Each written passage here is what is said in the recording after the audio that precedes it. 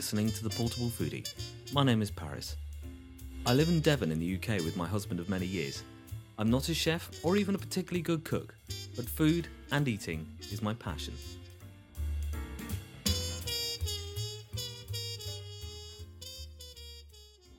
Hi Toodles, have a good day, and I will see you at Darts Farm at 6 o'clock. Yeah, you're right, picking up the blue cheese and the chutney. Blue cheese and chutney. Right. Feeling happy now? Yay! That's it. Have a good day.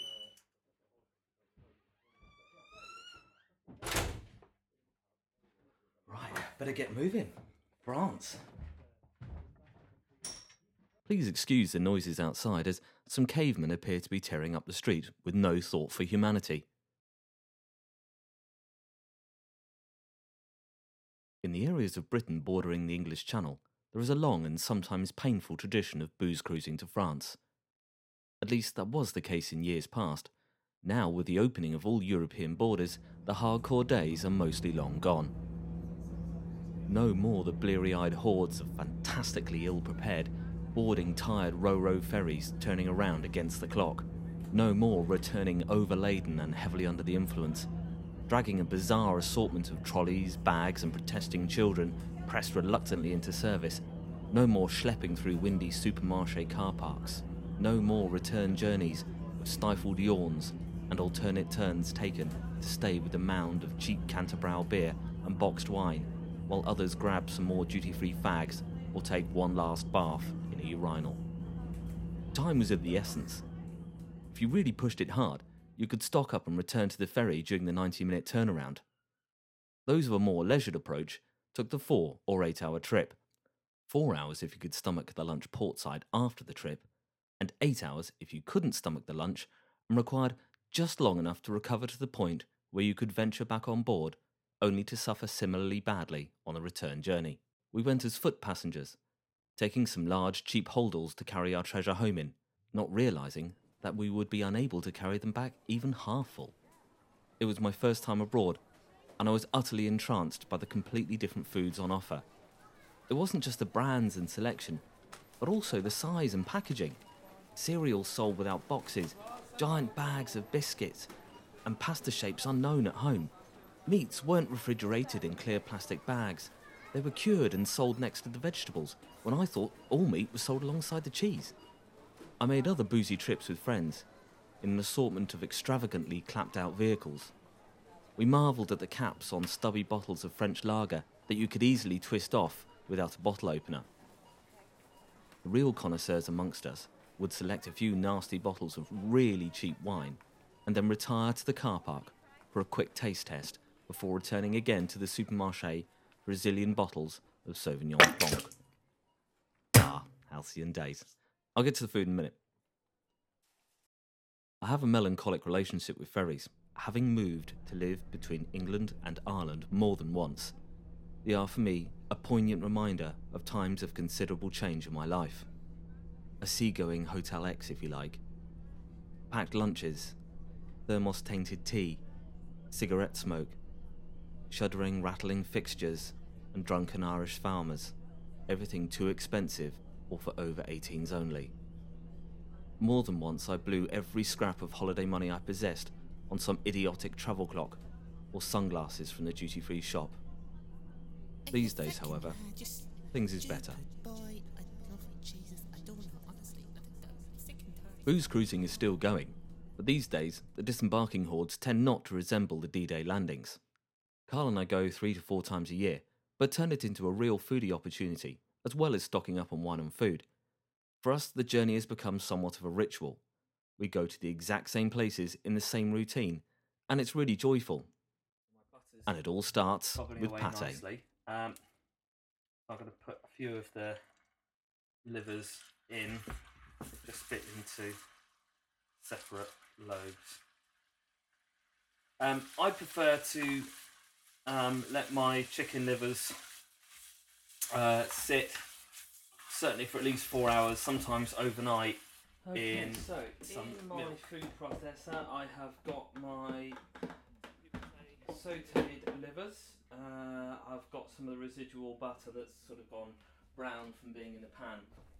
So added to that, I've got some mustard powder, I've got some thyme from the garden, I've got 4 big fat chunky cloves of garlic. Too quickly. I've also got about half a teaspoon of mace.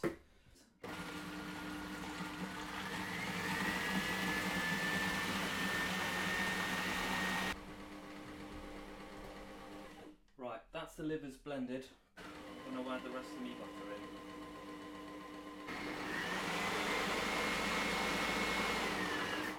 Oh, then comes the best bit. Tasting it. Oh, that is dirty. You see, we always take a picnic of homemade pâté, those expensive date and walnut crackers that are really hard to find, some cured ham, some chorizo, a large slab of Devon blue, some camembert, Burt's crisps, balsamic onion chutney, grapes, some wasabi peas, oh, and baguette. You've got to have baguette. We're both on diets at the moment, so portion control's a big consideration. At least until we have drunk enough to throw the preposterous idea out the window. Hiya. Can you follow that copy? It's Rance Link 1. No Thank you. worries.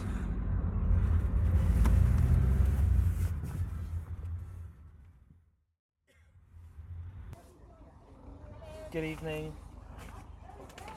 Carl and I opt for a reclining seat rather than a cabin on the overnight crossing. You. Mostly because we are cheap bastards, and the cabins, well, they aren't really great places to be. If you go for the cheapest option, you'll feel like some sort of preserved lab specimen, and anything with a window or a television is way out of our price bracket. Okay.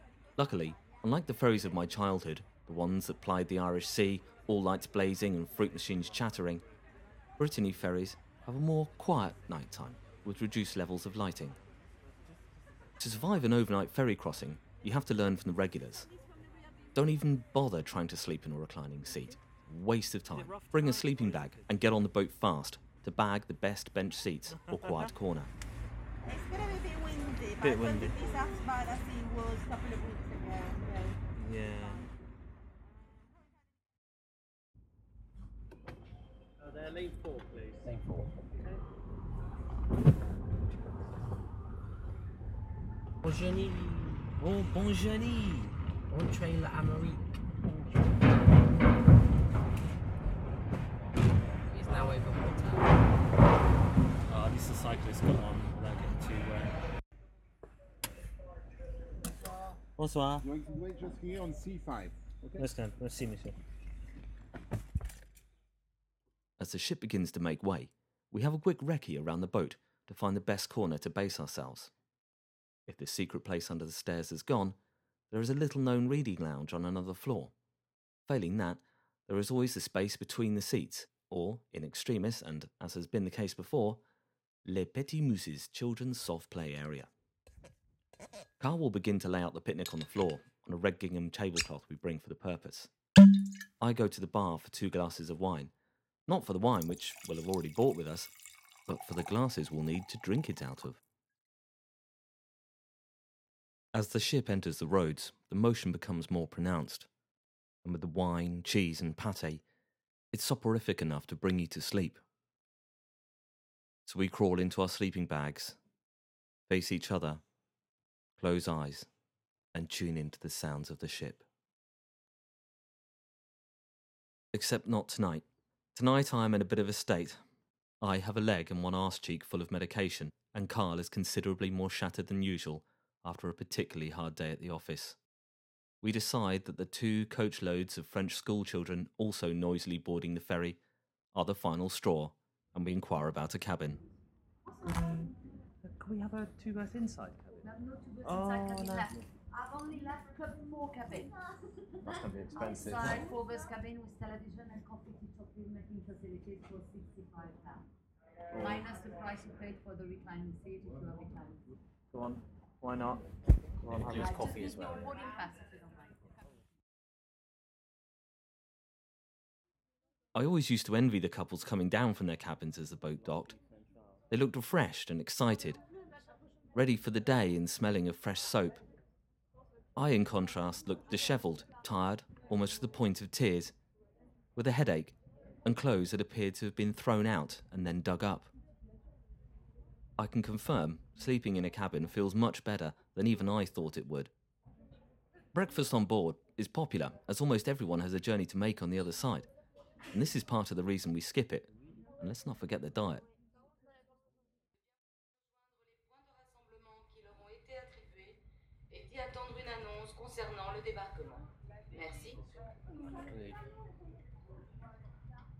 Sorry, yeah. Just throwing out, there's 3 kids lying on the floor in there. The 2 sinks are full of vomit and there's vomit all over the floor. And he says, "You're not very well, are you?" Hi.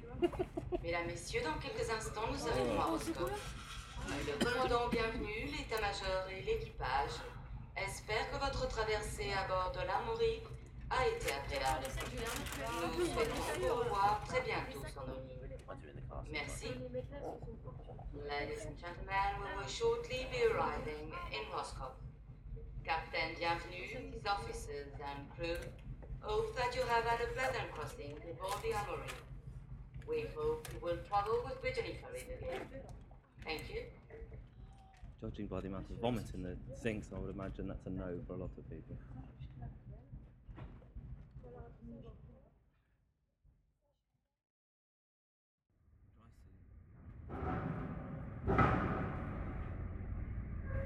Turn left and you'll join a vast convoy of bad-tempered, nervous car and lorry drivers, long-distance cyclists, motorbikes, motorhomes, and other assorted charabanc, all in a big hurry to be somewhere else, all running on takeaway coffee and minimum sleep.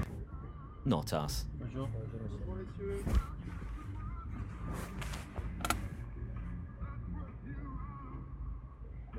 Douglas Adams once wrote that never in all the world has the phrase "as pretty as an airport" come about. Everyone else go left? We go right. Je dois. Clearly Douglas didn't travel by cross-channel ferry. I have been in some hellholes in my time, but no other place on the planet can ever be so benighted, so bleak, intemperate and hopeless as a ferry port. Joyless and short-tempered, and that's just the service. From Waterford or Ringaskiddy in Ireland to Plymouth and Folkestone in the UK, a whole town of Hotel X just waiting for you. But not Roscoff. Roscoff is joy. More a village than a town. A little harbour of fishing boats and a few restaurants. Follow the coast around and you'll find endless secret little beaches and coves, beautiful gardens and fields of onions, artichoke and asparagus. But putting aside the diet for once, we're off for breakfast.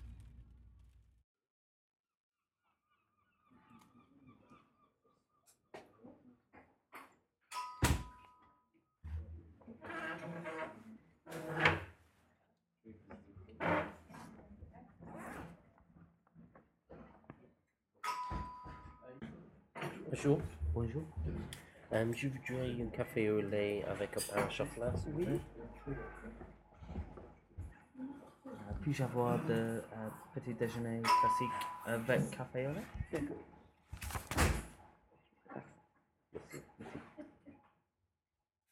With petit déjeuner out of the way, it's time to hit the street markets in nearby Morlaix.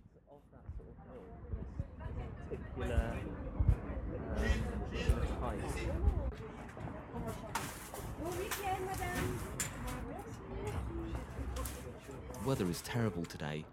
Gritty, miserable driving rain, and it's a real shame. Like any market in Europe, the French are not immune to the charms of cheap underwear, built for comfort rather than speed, in tones ranging from peach to flesh. But here's where the similarity stops. French markets have an almost visceral quality. A conscious putting aside of health and safety rules, a removal of cling film and polystyrene, rubber gloves, glass counters, and best before dates. It is as if any barrier between the customer and the food was somehow rude, vulgar, indicative of suspicion, as if the product had something somehow to hide. Instead, there is guts and glistening blood, rich smells, expansive displays, and a real pride in the product. Behind me you can hear a guy shucking scallops by the hundred from a still-dripping net bag. It makes perfect sense, bringing them directly from the boat and working on the prep as required. They're almost they're being bought almost as fast as he can shuck them.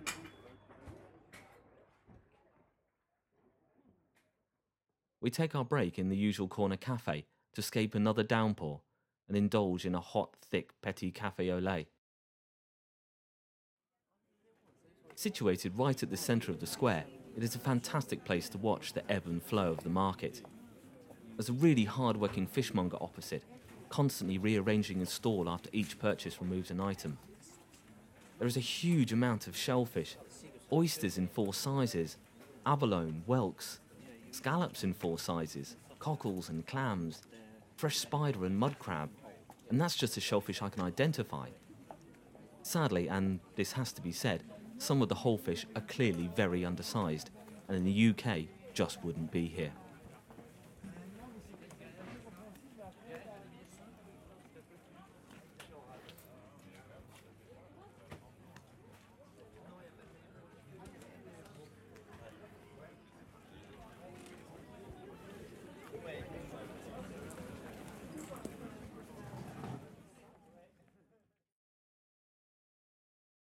We'd already selected a lot of our wine from online caves and warehouses, so we knew pretty much what we needed.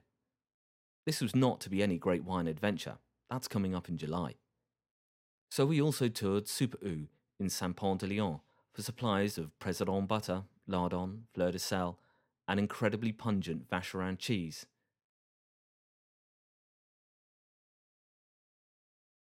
Our favourite restaurant in Saint-Pont-de-Léon was, inexplicably, closed for lunch. This is the place where we, yet again, almost always choose the same meal. For me, a buckwheat crepe, made with Roscoff's own 2 favourite delicacies, dark glistening confit d'oignon and artichoke. Added to that is the delicious smoked saucisson and some creme fraiche. It is a thing of absolute beauty. With it I'll have a pichet of vin de Méchant Rouge, which arrives in a little pottery jug. Carl's crepe is smoked local ham, with cheese, seaweed, and a barely warmed egg yolk topping it. Whenever found, he enthusiastically chooses an obscure brand of local cola called Briege, not found anywhere else in the known universe. Today, everywhere appears to be closed in Saint-Pont-de-Léon. This happens a lot in France. If something good is happening elsewhere, the locals all seem to decamp en masse, leaving behind a ghost town. It must appease their revolutionary roots, as it ensures nobody unfairly benefits from a sudden influx of otherwise missed trade. So we, now being short of time, head back to Roscoff and T. Pierre, the local auberge and purveyor of the best homemade chips Carl has ever eaten. On the way, we park our car for the final time, grab a shared suitcase, and head back to the cafe. The sound you're now hearing is Carl's pull-along weekend bag. Small, black, made by Samsonite, and without question, the loudest suitcase ever made.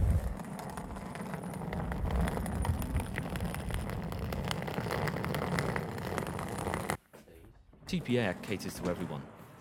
From holidaymakers waiting for the ferry, they'll be by the window or sitting outside, to local shopkeepers and fishermen. They'll be seated at the bar in the corner with a demi-beer or a minute but elegantly formed glass of red wine. The sort of thing you give to a child, though if it's early enough in the day, then pastis will rule. Drawn from the optic of a monstrously sized blue bottle and drunk without any ice in a simple glass, accompanied by a small jug of water.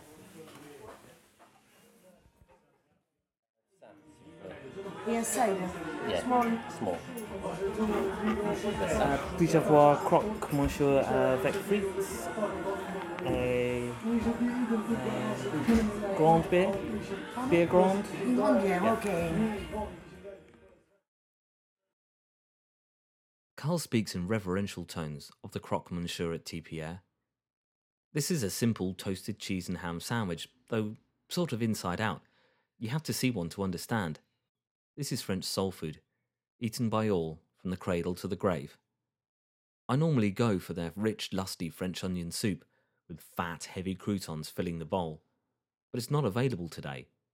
So I join him in the simple delights of croque monsieur, une salade avec frites.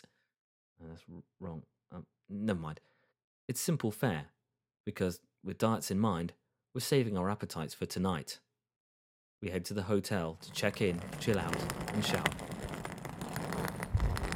Jesus. We always go local. It just isn't possible to plug into a country's culture by staying behind the net curtains of a Hilton or an identikit Ibis. After all, who wants the reassurance of that bland, certain standard? Check out TripAdvisor for the required reassurance and go local. Often they try harder. We stay at the Hotel des Arts La Renaissance, a quirky but luxurious family-owned hotel full of photographic prints, a blazing log fire, and wallpaper chosen by someone with admirable single-minded confidence. We have a small but perfect supply of snacks and some wine to see us through a gentle afternoon spent dozing. Carl happily watches half an hour of a well-known film, dubbed into French. He can't really understand it, but his mind just skips along with it, and he is happy. I read for a bit and then play with the shower, then the wardrobe, and then lament the loss of a bidet in modern French hotels. If nothing else, they made a lovely water feature if turned on high enough.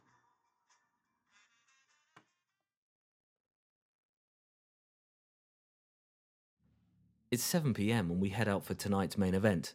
Usually this is presaged by a quick drinky in the local, such as Chez Janie. But we hit the vino a little hard earlier, so it's time to sober up a little. There are a fair few restaurants in Roscoff, and my advice is to follow the crowd. Where are the locals eating? La Socoff is always full, or nearly so. To my eternal shame, I've eaten the same meal on my last 4 visits to La Socoff. I can't help it. I try not to, I really do, but the menu seduces me. I always choose their simple dish of tartare de boeuf. It's so good, and the match to the roughish house red is perfection. No, I'm not going to have the same tonight. What? I'm not going to have. You always have duck. I said earlier I'd have a duck. Yeah, and I'm thinking of having duck, but you said that before, that you would have this or you'd have that. I at least work my way through the menu each time I come here. You haven't. The only thing we've not actually done. I do genuinely feel bad about it, but it's just this sort of almost, you know, I mean, it's like some sort of religious experience. The only thing we've not done is the food in there, and we're going to do that with some friends. We'll keep that, yeah. But you know, I've had the duck, I've had the fish, I've had the steak. I haven't had the tartare de boeuf. Eating raw, even though it's cured. I know it's cured, but I just don't fancy it. I'm sorry, but it's a profound people in it, sir. But you only have Dame Blanche. That's all you've ever had each time you come. Yeah. They're the same fucking dessert, so you can't talk. No, I don't like pears. Oh no, I've had the creme brulee once as well, actually. And, no, but you don't like pears. We had Dame Blanche. You've got bloody pears. No, but there's that.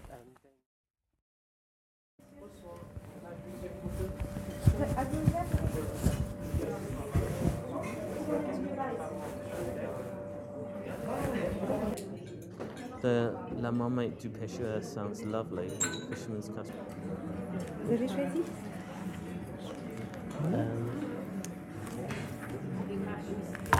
Fish pois ça, s'il vous plaît. Avec frites ou haricots. Les deux? Ok, frites Yeah, oui. Pour moi, tartare de bœuf. D'accord.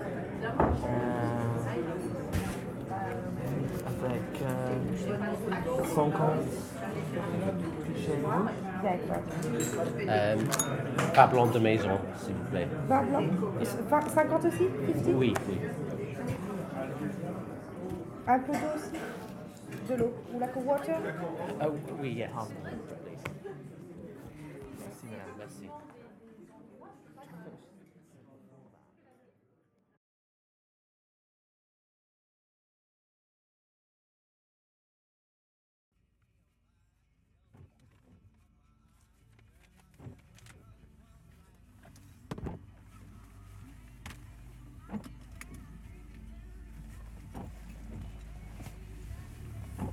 It's back home time, and I don't like these day ferries. They leave you somehow discombobulated.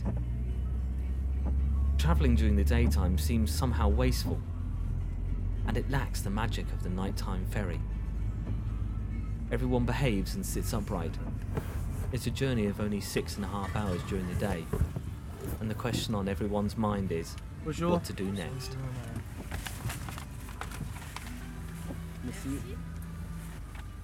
And your boarding carton, you can pack on line number 19, please. 19. Could you put this document on Oh, the yes. bureau, please?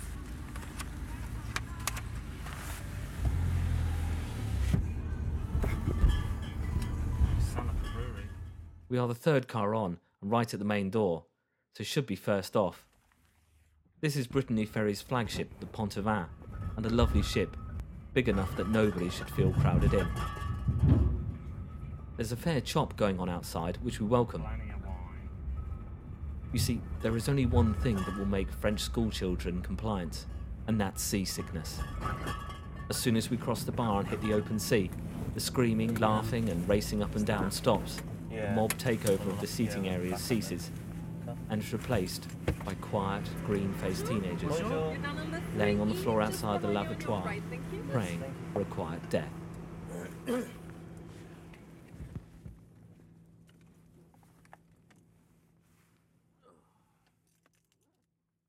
So we came home with a warm, happy feeling that only a nice evening out at a favourite restaurant with a handsome man and a car full of wine and food can bring.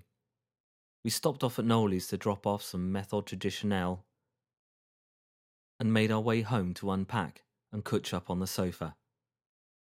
But what to eat? With diet in mind, we kept it simple. Carl had a peanut butter sandwich, and I had some leftover scraps of cheese and crackers. Then I had half a glass of leftover wine, and Carl joined me with a whole glass. Then I grabbed some more cheese, biscuits and chutney, and Carl joined in. Then we both went foraging for more wine whilst Carl grabbed some crisps. You've been listening to The Portable Foodie. If you've enjoyed this, do my ego a favour. Tell a couple of people and subscribe to the podcast.